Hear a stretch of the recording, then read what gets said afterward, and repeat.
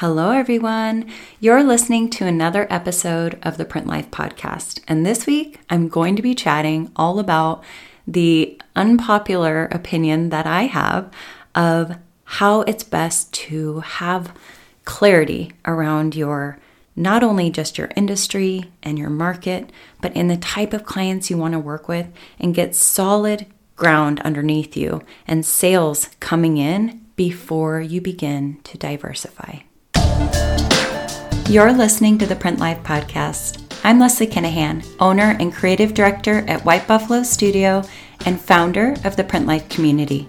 This podcast was created to offer insight into the hidden world of print design. If you're a surface pattern or print designer who wants to attract dream clients, increase sales, and build a sustainable business that you love, you're in the right place. With over a decade of experience, I'll be covering all things surface pattern and print design, sales, marketing, and mindset to support designers in growing a creative business. Whether you're freelance, in-house, or just getting started, I've got you covered. Welcome to the Print Life. Unpopular opinion. It's not always best to diversify right off the bat. Oftentimes in the world of surface pattern and print design or fashion print design, home interior print design, whether you do fabric, craft, paper market, whatever your industry is, we are often told, don't put all your eggs in one basket. Design for lots of different things. If you design with a strong handwriting, then you can sell your work to anything, right? My very unpopular opinion is that while that works for some, it does not work for everyone. And the best way to know when it's time to diversify is if you've actually taken the time to become a specialist in one area and you're actually seeing return on your investment, steady income, you're seeing growth, and then you diversify. What does it mean to diversify exactly? In my opinion, in our industry, it means to have multiple markets that you're designing into at once. And I don't mean for one industry, I mean multiple industries. So for example, if your niche of the industry is fashion, and within the fashion industry, you like to design for swimwear, kids wear, men's, women's, there's so many options even within the swimwear market, right? Let's say you're a swimwear designer for children. Well, that can easily lend itself to prints for children's sleepwear or prints for children's wear in general. And depending on what trends are happening, it could very well also work for other products, right?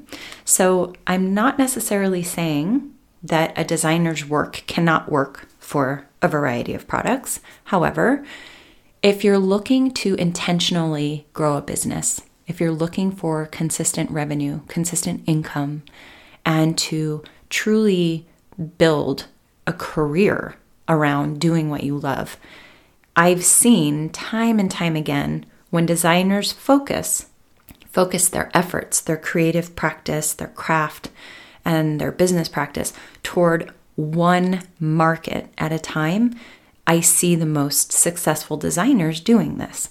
So what does that look like? This would look like choosing one industry. And when I say industry, this is fashion, home, paper, quilt. So there's a lot of variety there. And not only is it about choosing because you can better identify to the end use, but even the way you create prints for all these various industries is going to change from industry to industry. I would say fashion and home are the most similar, and then craft, paper, and quilting are very similar as well. So you could choose in that way. If you're like a lot of designers that I work with that don't want to choose, you could separate it that way: fashion and home, craft, quilt, and paper. And the reason we do this is not because we only see our artwork working for that particular market or industry, but we do this to be intentional about who we're reaching out to work with, how we envision our artwork on an end product, the end use of the product, and how in alignment we can be to a specific type of client so that we attract more of those types of clients into our space.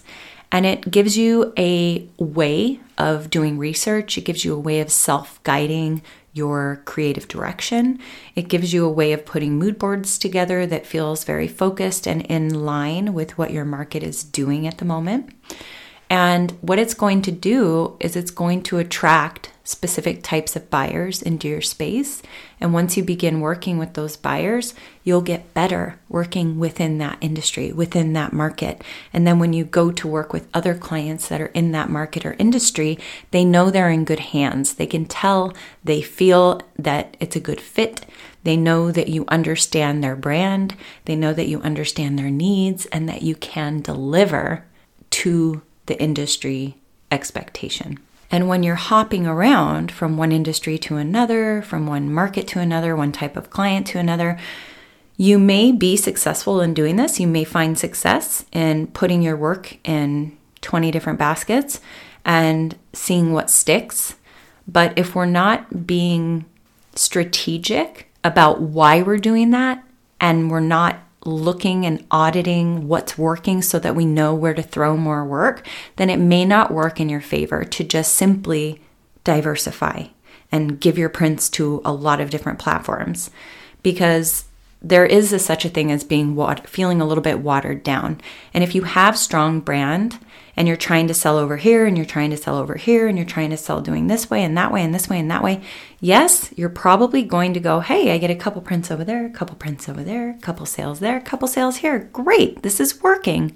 But you have to stop and ask yourself, would I be better served putting more energy into half the amount of areas and funneling work through them to see who's making which platform, which revenue stream is making me the most return on my investment so that I can put more of my energy there. Because when it's all said and done, this is about creating consistency so that you can continue to do what you love in this business. If you want to do big collaborations with big companies, having a very unique aesthetic that is in line to the aesthetic of the companies you want to work with is going to be key. And this is going to take us all the way back to being intentional about having a market focus and an industry focus. Perhaps you want to build brand and licensing, but you also want to sell your work with a studio. And maybe you want to play around. I've worked one-on-one with a couple people in our membership who are very interested in licensing out their illustrations, but also want to create prints for studios. That's beautiful because you're actually giving intention to the illustration work and intention to the work you're doing for the studio. Those are two streams of income that are not competing with each other, and you're giving them both a chance to see if they're working for you. And this is how we want to break up our year, break up our quarter, break up our month to make sure that we are able to give each one of these revenue streams enough of our time and enough of your creative practice. You start in one market at a time, and you can be in one market and still have multiple streams of income. You do not have to diversify outside of your market to have other streams of income. For example, you can be very intentional and say, I'm in the fashion industry and I do women's swim, women's sleepwear, and women's ready-to-wear. That's very focused. It's women's fashion prints, right? And within those categories, maybe some part of the year you do sleepwear, some part of the year you do swimwear, and then some part of the year you do ready-to-wear. And as you begin developing a creative practice and getting in control of your handwriting and your style and what studios you're working with, what clients you're working with, you can then begin to see the overlap that will occur. We call it market crossover. And often if you're designing, for example, women's wear, it could cross over into active. It could cross over into sometimes to home goods. It could cross over into swim. Swim and active have a lot of market crossover. And if you're able to do this, this is a really great way to then begin funneling your work through, I like to say just start with 2 or 3 revenue streams.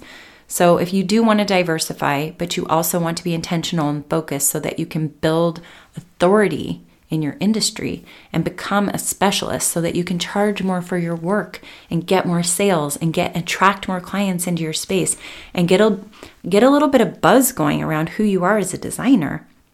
When you just throw your work out to a lot of different markets, a lot of different places, more often than not, a case of no one really knowing who you are or if they want to work with you because you're kind of all over the place, right?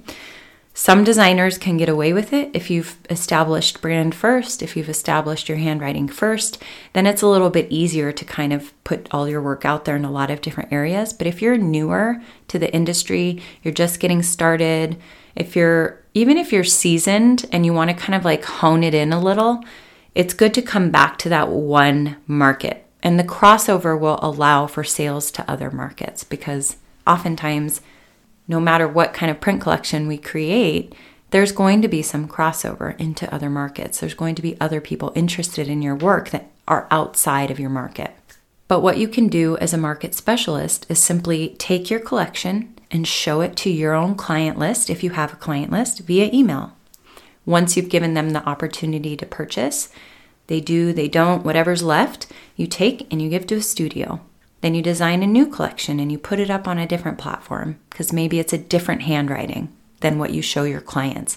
Maybe you spend a little bit more time and your prints are a little bit more elaborate that you share with your audience.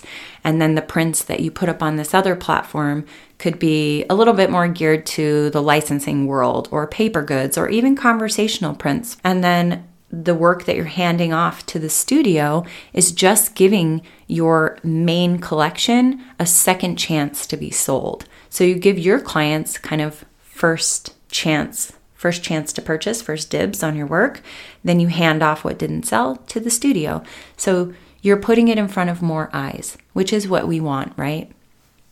Because as print designers, whether you're selling exclusive or non, there's this idea of one-to-one or one-to-many. And if you design your heart out, these beautiful prints, and only your clients see it and nobody else does, these other people are missing out on an opportunity to buy your work. Your work is not going to get out there in the world if you're not giving it as many chances as you can to be sold. This is how I recommend diversifying. The idea of diversifying is having multiple revenue streams that you run your work through, but the work itself is targeted to a specific industry, to a specific client that you have in mind, a specific end use, a specific market. And what this does is allows you to get to know that market, to get to know that client, to begin designing in such alignment to that market, to that audience, that you become known as somebody who's really good at handling that type of work, those type of prints, and people will approach you. You will be sought out over time. I'm not saying it's going to happen right away, but I'm proof of concept that this, in fact, works. And I've seen designers that I have worked with work this in their favor over the years. It's all about patience and really doing the work, doing the research, and getting to know that market. If we just sit around and design whatever we want to design all the time, it may be really beautiful art, but if the intention of the market, the intention of the end use isn't there, the work's not going to sell. I've seen designers that paint beautiful flowers. They're such amazing artists. And then when you try and get them to create a print, it doesn't land because the experience isn't there of knowing what type of layout, what type of movement, what type of repeat, what type of aesthetics need to be involved, how it looks on the body, the scale. There's a whole understanding of end use that if we're just designing for a notebook, a PJ set, a swim set, little kids, older women, men, and we're designing for them all with the same print, it may sell because we're giving it all of these options to sell, right? But it's not intentional. That being said, there is a lot of art out there that can easily translate from one market to another. And as long as you've dropped that artwork into a mock-up and you know that that works on those multiple products, multiple markets, or however you're showing your work, and your work lends itself to diversifying in that way, then that's wonderful. But I would say 9 times out of 10, it's not going to necessarily work that way. And wouldn't you rather make consistent income without the burnout while establishing yourself as an authority in one area, becoming a go-to, becoming known for your work, for your style, and having clients come to you because they know that you understand their audience, their customers. And often, depending on what's trending, certain prints will work across a variety of markets.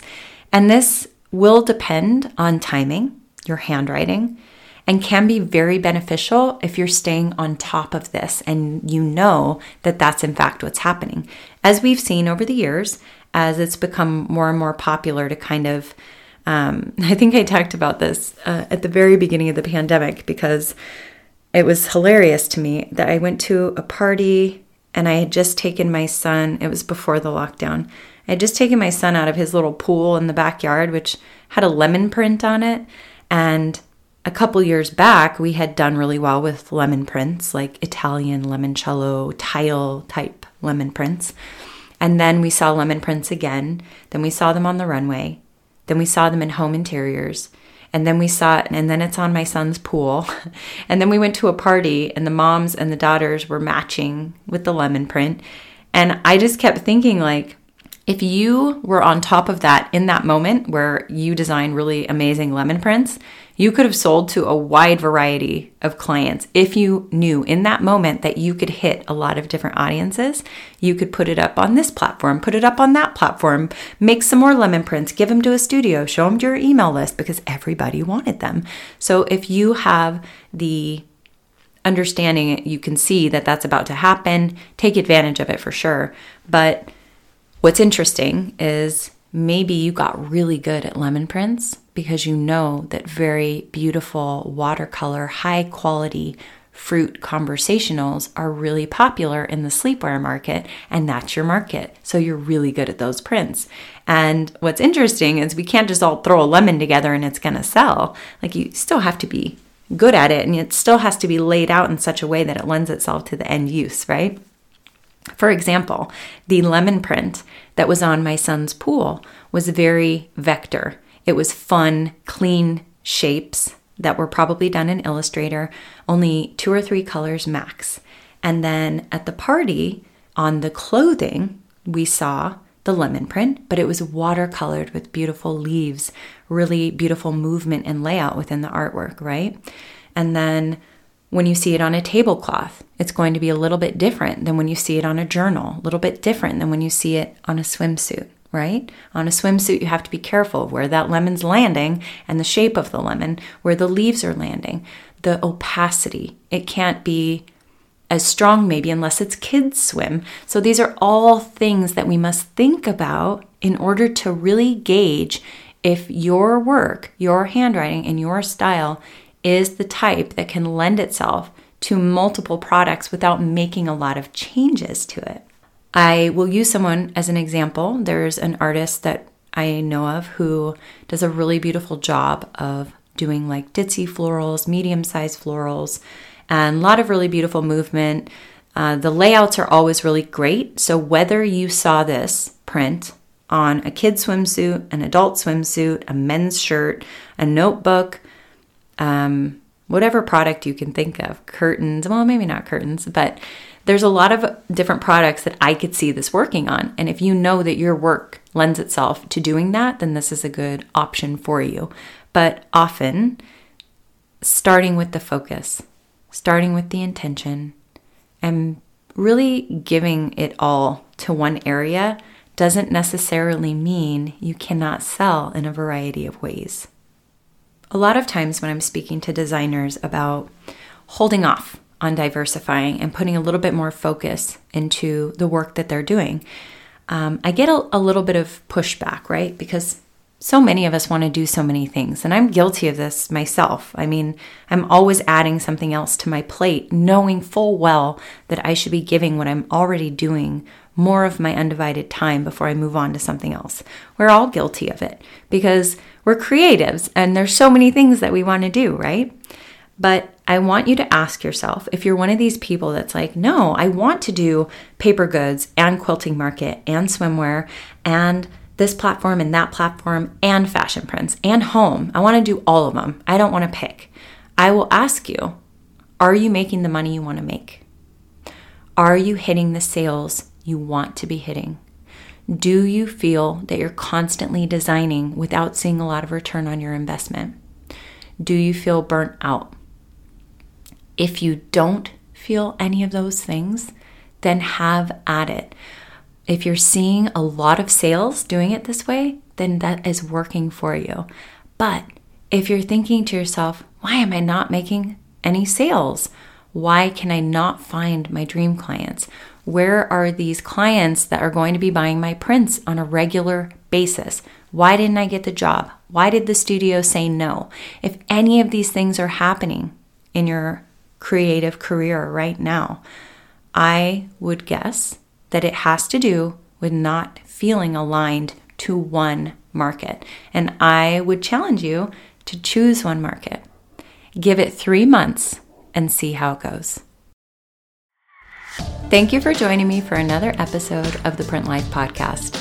If you enjoyed chatting about diversifying your income, working with multiple markets, or deciding to focus on just one market to get started, I invite you to head over to whitebuffalostudio.com/links and check out my free workshop, Master Your Market. See you next time.